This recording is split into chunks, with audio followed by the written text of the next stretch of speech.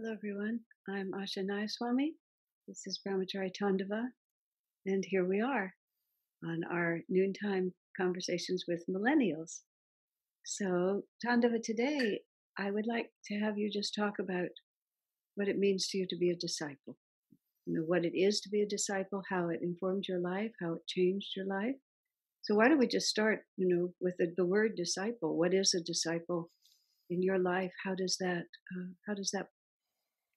you define yourself in that context? Hmm.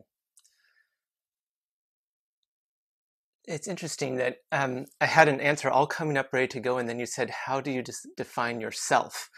Mm-hmm. And I was going from the angle of what is discipleship, Mm-hmm. because the way I think about it or feel about it a lot is as a relationship, and particularly uh, a friend relationship. Um, there's the concept of an Ishtadeva. Is that the word, your chosen form of how you worship God? Mm-hmm. And whether it's Heavenly Father, Divine Mother, a deity, I always liked the concept of divine friend. Mm-hmm. And and for me, that is to some extent all of our gurus, but particularly Yogananda. And and particularly Yogananda in his sort of playful, sometimes mischievous, joyful kind of aspect. Um, and I like to think of him as a friend that's always hanging out with me, and we're exploring the world, and we're just going, wow, isn't this an awesome, crazy life? Let's figure out how we go through this together. And just being there for each other, with each other all the time.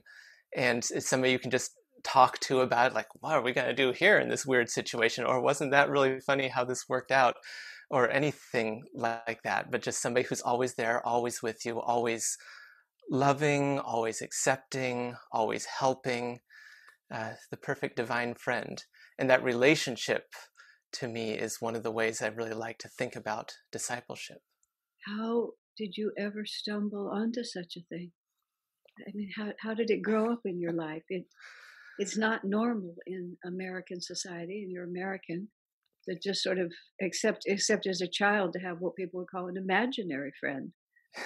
Did you have Yeah, imaginary friends when you were a child?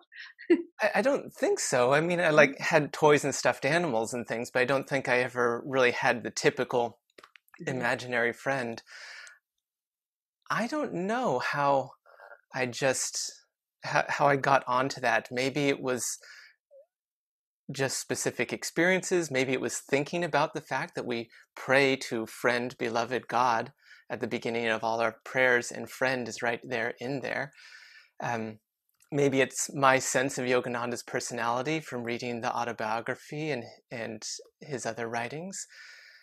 Um, yeah, I'm not sure. And there was a time when when I was journaling a lot, uh, and I got into the habit of, instead of just writing to myself in my journal or writing Dear Diary or anything, I figured, why not address these all to Master? So I would just write, Dear Master, Dear Guruji, everything I wrote in there, I'm writing it anyway. Why not just make it a letter, make it a conversation? And I think that really helped develop it as well. Did you do that for years, for weeks? I mean, did it? Some years at least. I journaled a lot more in the past. It's not as active a part of my life right now, but Mhm. for a number of years when I was newer at Ananda, I was still doing that quite a bit, and that was at least a few years. Yeah. So how did so your journal became your letters to a friend? How did how when did you begin to trust Yogananda like that? Was it from reading Autobiography of a Yogi? Was it immediate? Did it come on you Hmm. slowly? It was certainly not immediate. I don't know that I can pick a moment.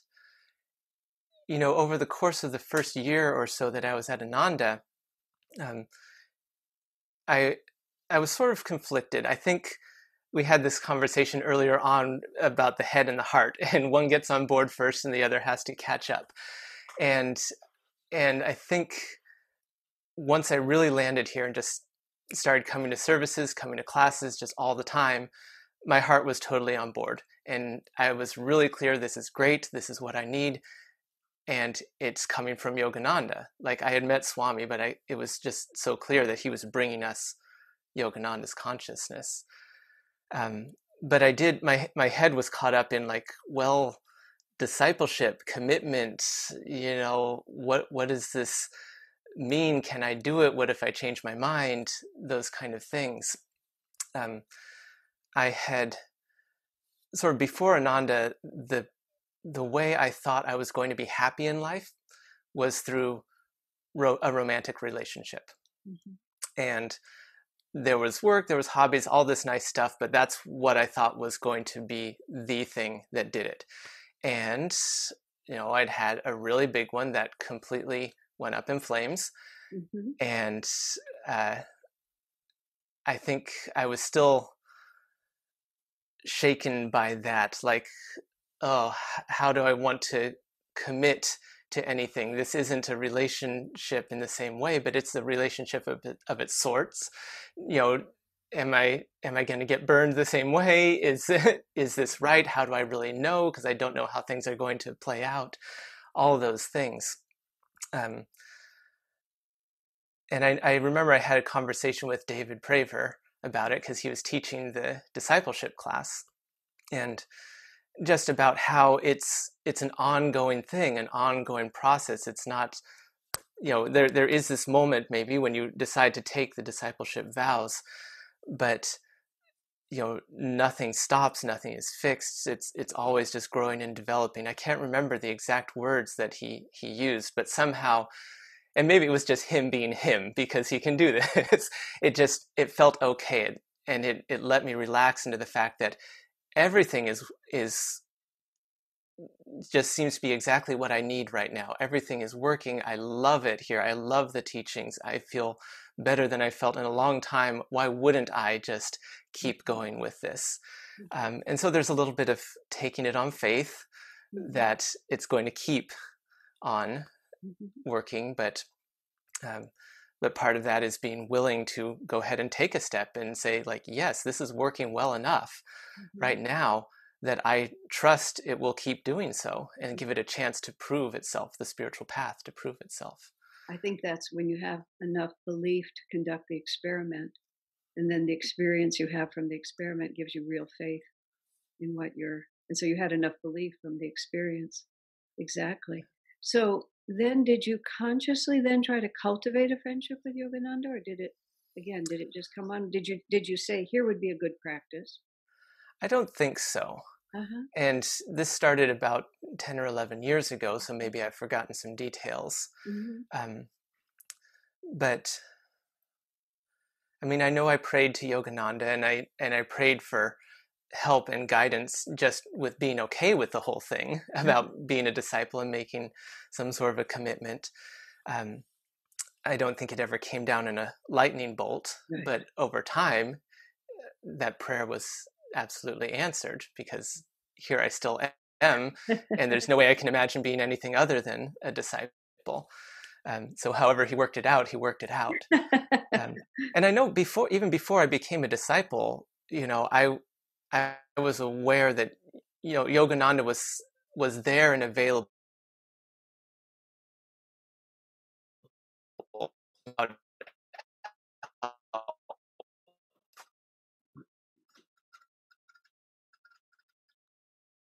Me, and about it, him specifically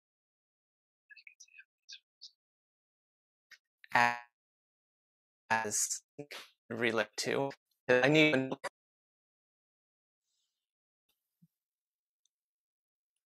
That was weird, huh? That was weird. Okay, but you're back. We've been and you're back, and we can edit this out later. But now, just for the sake of those who are listening, we got you were sort of explaining, I think, a little bit. We got past the point where you were conducting the experiment, and I asked you whether it was a deliberate practice, and you said it began to grow on you. That's basically where we were when we lost the sound, when you went on holiday.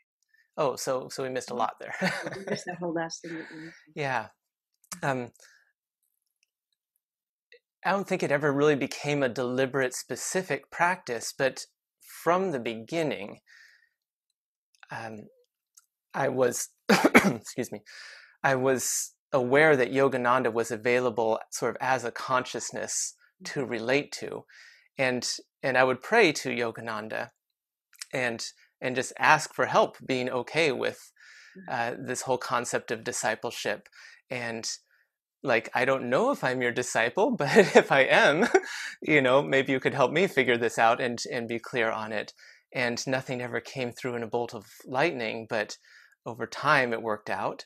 Mm-hmm. And, and maybe it was Swami's example, maybe it was the example of the other teachers and people I met around Ananda. But the idea that you can relate to Master, even though he doesn't have a body. Mm-hmm. Tell me what part Swami Kriyananda played in the evolution of your spiritual life. The first time I saw him was right after the relationship I mentioned went up in flames. Mm-hmm. I sort of think of some people get to the spiritual path through Jupiter, and their Jupiter return is this wonderful spiritual unfoldment time. Mm-hmm. And some people come through Saturn when Saturn comes and steamrollers your life, and you need something. And that's where I was in the latter one. I was about 28 or so and was feeling steamrollered. Mm-hmm. And there was Swami, and I think part of what was going on was I was cracked open enough to let something in. Mm-hmm. But Swami felt very much like a catalyst. And we mm-hmm. talked about this some in our first interview, and how I was just kind of overwhelmed with feeling the first time I saw him. I didn't know exactly what to do with it or how to process it, but I could tell something happened. And it took a year and a half, actually, before I had gotten myself to whatever point I needed to do to actually show up, come to church, take the meditation classes here. But I always felt that Swami was what did it. In mm-hmm. fact, for years, I would tell the story that I saw Swami and then I came to Ananda. And some years later, I actually remembered, oh, wait, it was actually 18 months between those two things. Because in my mind, it was just a direct connection. Right. I have a similar memory. I met Swami and that was that, but it was like more than a year. It's sort of like the reality was the meeting and the decision. And then there was a lot of Maya in between that filled up a little time. Yeah. But the part of you just remembers that two real things happened. One was meeting Swami and one was making commitment. So you came early enough that you saw Swami in the body a number of times. Did you feel that your connection to Yogananda was through him? Did he interfere? Did he enhance it? How did he? I saw him a handful of times. Uh-huh. Not, I don't think ever one-on-one, sometimes mm-hmm. in small groups, but it was usually brief. So I didn't spend a ton of time on him. I feel like I've always been very conscious about how crucial Swami has been in just bringing all of this to us and making it accessible and making it understandable and applicable to every aspect of our lives. Mm-hmm. I'm not sure what it would have been like if I'd spent more time with him. I remember one moment, it may have been the last time I ever saw him. It was probably 2012 when I was working at East West, and he stopped in at the store mm-hmm. Before flying back to Italy or wherever he was going. And I remember being up close to him at one point and going, oh my goodness, this is an old man. He's like wrinkled, can't walk around, he's got these big ears. Like, what is this? Just an old man. I had such this picture of Swami as just a consciousness, and I knew him from his talks, and I knew him from his books, and I just had this huge feeling of him. And then there's just this little old man, and it really felt weird for a little bit. And it was a joy to see him, of course, and everything. I just had that that what's the word for that clash of perceptions, Uh-huh. that it was just odd. Swami himself said that we were lucky never to have met Master in the body, Yeah. because the contradiction between the sense of his consciousness and the presence of his body was actually, Swami himself said, it was hard to reconcile. Yeah, and I can imagine just from my one little experience with Swami, it would be tempting to relate to him as a person and not as a consciousness. And that's maybe why I've never really worried too much about the fact that Yogananda isn't in the body and hasn't been at all in my lifetime. And I'm not sure maybe precisely where this came from, but I just feel very clear in myself that Master is not at all limited in what he can give me by not having a body. The only limitation is on my end. So if he were in a body, this same limitation would be here. I can only draw so much. Whatever I'm able to do at this moment is what I'm able to do and receive. And he's ready to give me more all the time, even now. And him having a body would not affect that. That's very astute. How has your life been different since you became a disciple? I mean, many things change simultaneously, but how does being a disciple make your reality a different reality?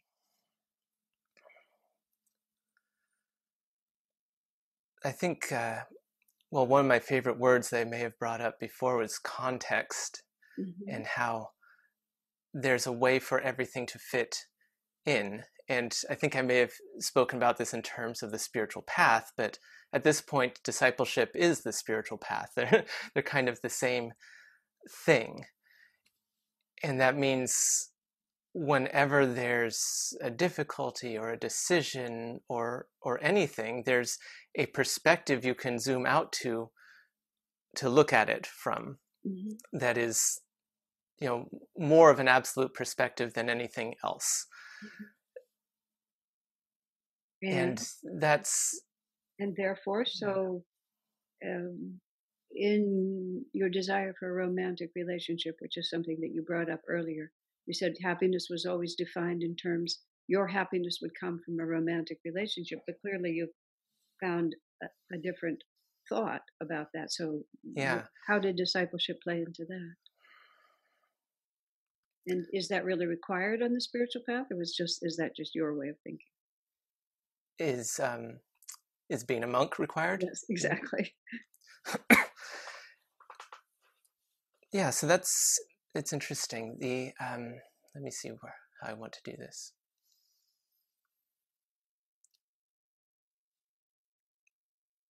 We've all heard the teachings about how God is the greatest infinite bliss of all. But that doesn't mean it can automatically take hold in the heart. And if you still really want something, you still really want it. And sometimes there's nothing you can do about it. So, I was in another relationship by the time I actually came to Ananda, and I was in that for a couple of years.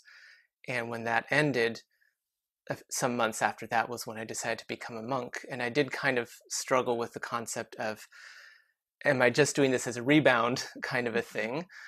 Or is it really time? Because that's a question. It's hard to trust your judgment when there have been emotions going on and all of that. And it's hard to pinpoint what did it unless it's just the grace of God, which it probably was. But I apparently got to the point where I had, at that point, had enough relationships that I was ready to step back and do something different. Like, let's actually take another stab at this whole happiness thing and come at it from a different angle. Would that be your going up and looking at things in context? Is that how you think of it? But there's, just like Swami was a catalyst for me, there was a particular catalyst in this transition also. Because sometimes you just need someone or something to make a picture real for you and not have it just be theoretical. And for me, that was New Year's Day 2012, when Amit, who was still living here, took his brahmacharya vows and became a monk. And at that point in the community, I think we had a few we had a couple of women who were brahmacharinis of an older generation than me, and there's nobody in my demographic, as it were. And then here's Amit, who was early 30s, young man, and he goes up there and he becomes a monk. And I saw that and I went, oh, right, this applies to people like me too. This is a valid life choice that makes sense. And I just felt this inspiring devotion to God, to the spiritual path that brought him to do that. And it made me want to do the same thing, and it also made me want to be an example of the same thing, because I could feel how powerful it was to have the example shown to me. And so that was probably the catalyst when my heart clicked for it. And then the mind lagging behind all the time. This is a theme in my life. A month later, I had an astrological reading with Drupada. And on that day that I had seen Amit take his vows, I switched into a new astrological period, which was Ketu, which when he was trying very hard to not push me towards a decision when he described it, but when he described Ketu period to me, I just went, that sounds like a monk. And I sort of said, well, this is an astrological period of 7 years where it sounds like the stars at least will be supporting this. I'm feeling more of an inclination. It sounds worth giving it a shot. And it was, again, like recognizing I cannot necessarily commit to an entire lifetime. I have no idea what will happen. But I felt at that point there was enough to run with and see where it goes. Exactly. And that was almost 8 years ago now. We passed the 7-year mark. We're still in it. So it's worked well enough so far. The beauty of Ananda altogether is that it's supportive and it's fluid simultaneously. You've mentioned a couple of things, which was actually my next question. What part has the community played in your spiritual life and in your discipleship? How have your brothers and sisters inspired, guided, affected your life as a disciple? After Swami Kriyananda, it was the other people here that really sealed the deal, as it were. You know, I'd never met so many people that I was just happy to be around, and just felt this love and joy emanating from everybody. Just even when I was new and just meeting people for the first time, I just kept having this reaction of like, wow, that's a really great person. Wow, that's, and there was this commonality that I could see in all of them that I wanted. And since they were all here doing the same thing, that was the only common factor. It was really a strong draw here. What was the commonality? What was it that was so attractive? I mean, you say someone's a really great person, but what are the characteristics that you saw that were attractive to you? I think love and joy would probably be the best ways to describe them. You know, everybody's baseline of happiness is noticeably higher than the general population in the world. And I think I just felt accepted and loved, but in a general way, not like so particularly for me that I feel like I have to find out how to reciprocate with this because somebody's way too attached to me, but a more expansive feeling of love that you can just relax into and expand into and feel. Did you tie that together with Yogananda or with Kriyananda? Did it make a loop, or how did you interpret all that? Did you? I don't know how explicitly I did it, but this was the place where all these people were, where I felt that. And I had met a person here, a person there throughout my life that maybe made me feel the same way. But now I'm at a community that feels that way. And you know, it's hard to resist being part of it. Yeah, that's exactly the way to put it. if somebody were talking to you and they said, I'm afraid to be a disciple because I'm afraid that I can't live up to it, I'm afraid I'll fail, how would you answer someone who said that to you? Yeah. Hmm. That's interesting. I don't. I'm trying to think what it means to fail Okay. as a disciple, and I might want to unpack that first. Um, We'll unpack be- that first. well, I mean, from the person asking the question, Uh-huh. um, because I don't feel like discipleship has a, a succeed fail binary result. Mhm. Like I was saying earlier, it feels just like a relationship that's there. Um, and so if somebody is talking about, I'm not going to be a good disciple, and by good they mean I don't meditate enough, whatever standards or bar they're setting for themselves, and they fall from that, I would say that Master is here with us from here to infinity. And whatever we do along the way, he's still here with us. And, if we try something and we fail and fall back at that something, he's not going to let us down. He's going to be there with us when we decide to pick ourselves up and do it again, whether it's this lifetime or next lifetime or in 5 minutes from now. Mhm. He has all the time in the universe. We have all the time in the universe. He doesn't have to go anywhere. He is everywhere. The relationship Uh-huh. is there, and he's not trying to give you a pass fail grade on Right. this. Right. No, I think that's exactly the answer. But see, what you've also described is you've described friendship. Which I said was my baseline of the relationship. Yeah. I mean, it's very important to. I mean, maybe you want to speak about that. So, like, what is so attractive about the idea of friendship? Why does it please you so much to think of God in that way? um, One of the reasons Master said friendship is the highest relationship because it's completely voluntary Right. and there's no coercion in it. And so there's that. For myself, friendship is natural and informal. It doesn't require you to be something you aren't. Right. Because your friend loves you when you're having a good day and he loves you when you're having a bad day. You Right. don't have to be putting on your performance Right. all the time. And for me, friendship is fun. And that's a word I remember using a lot in one of our previous conversations, but it is. And, Mhm.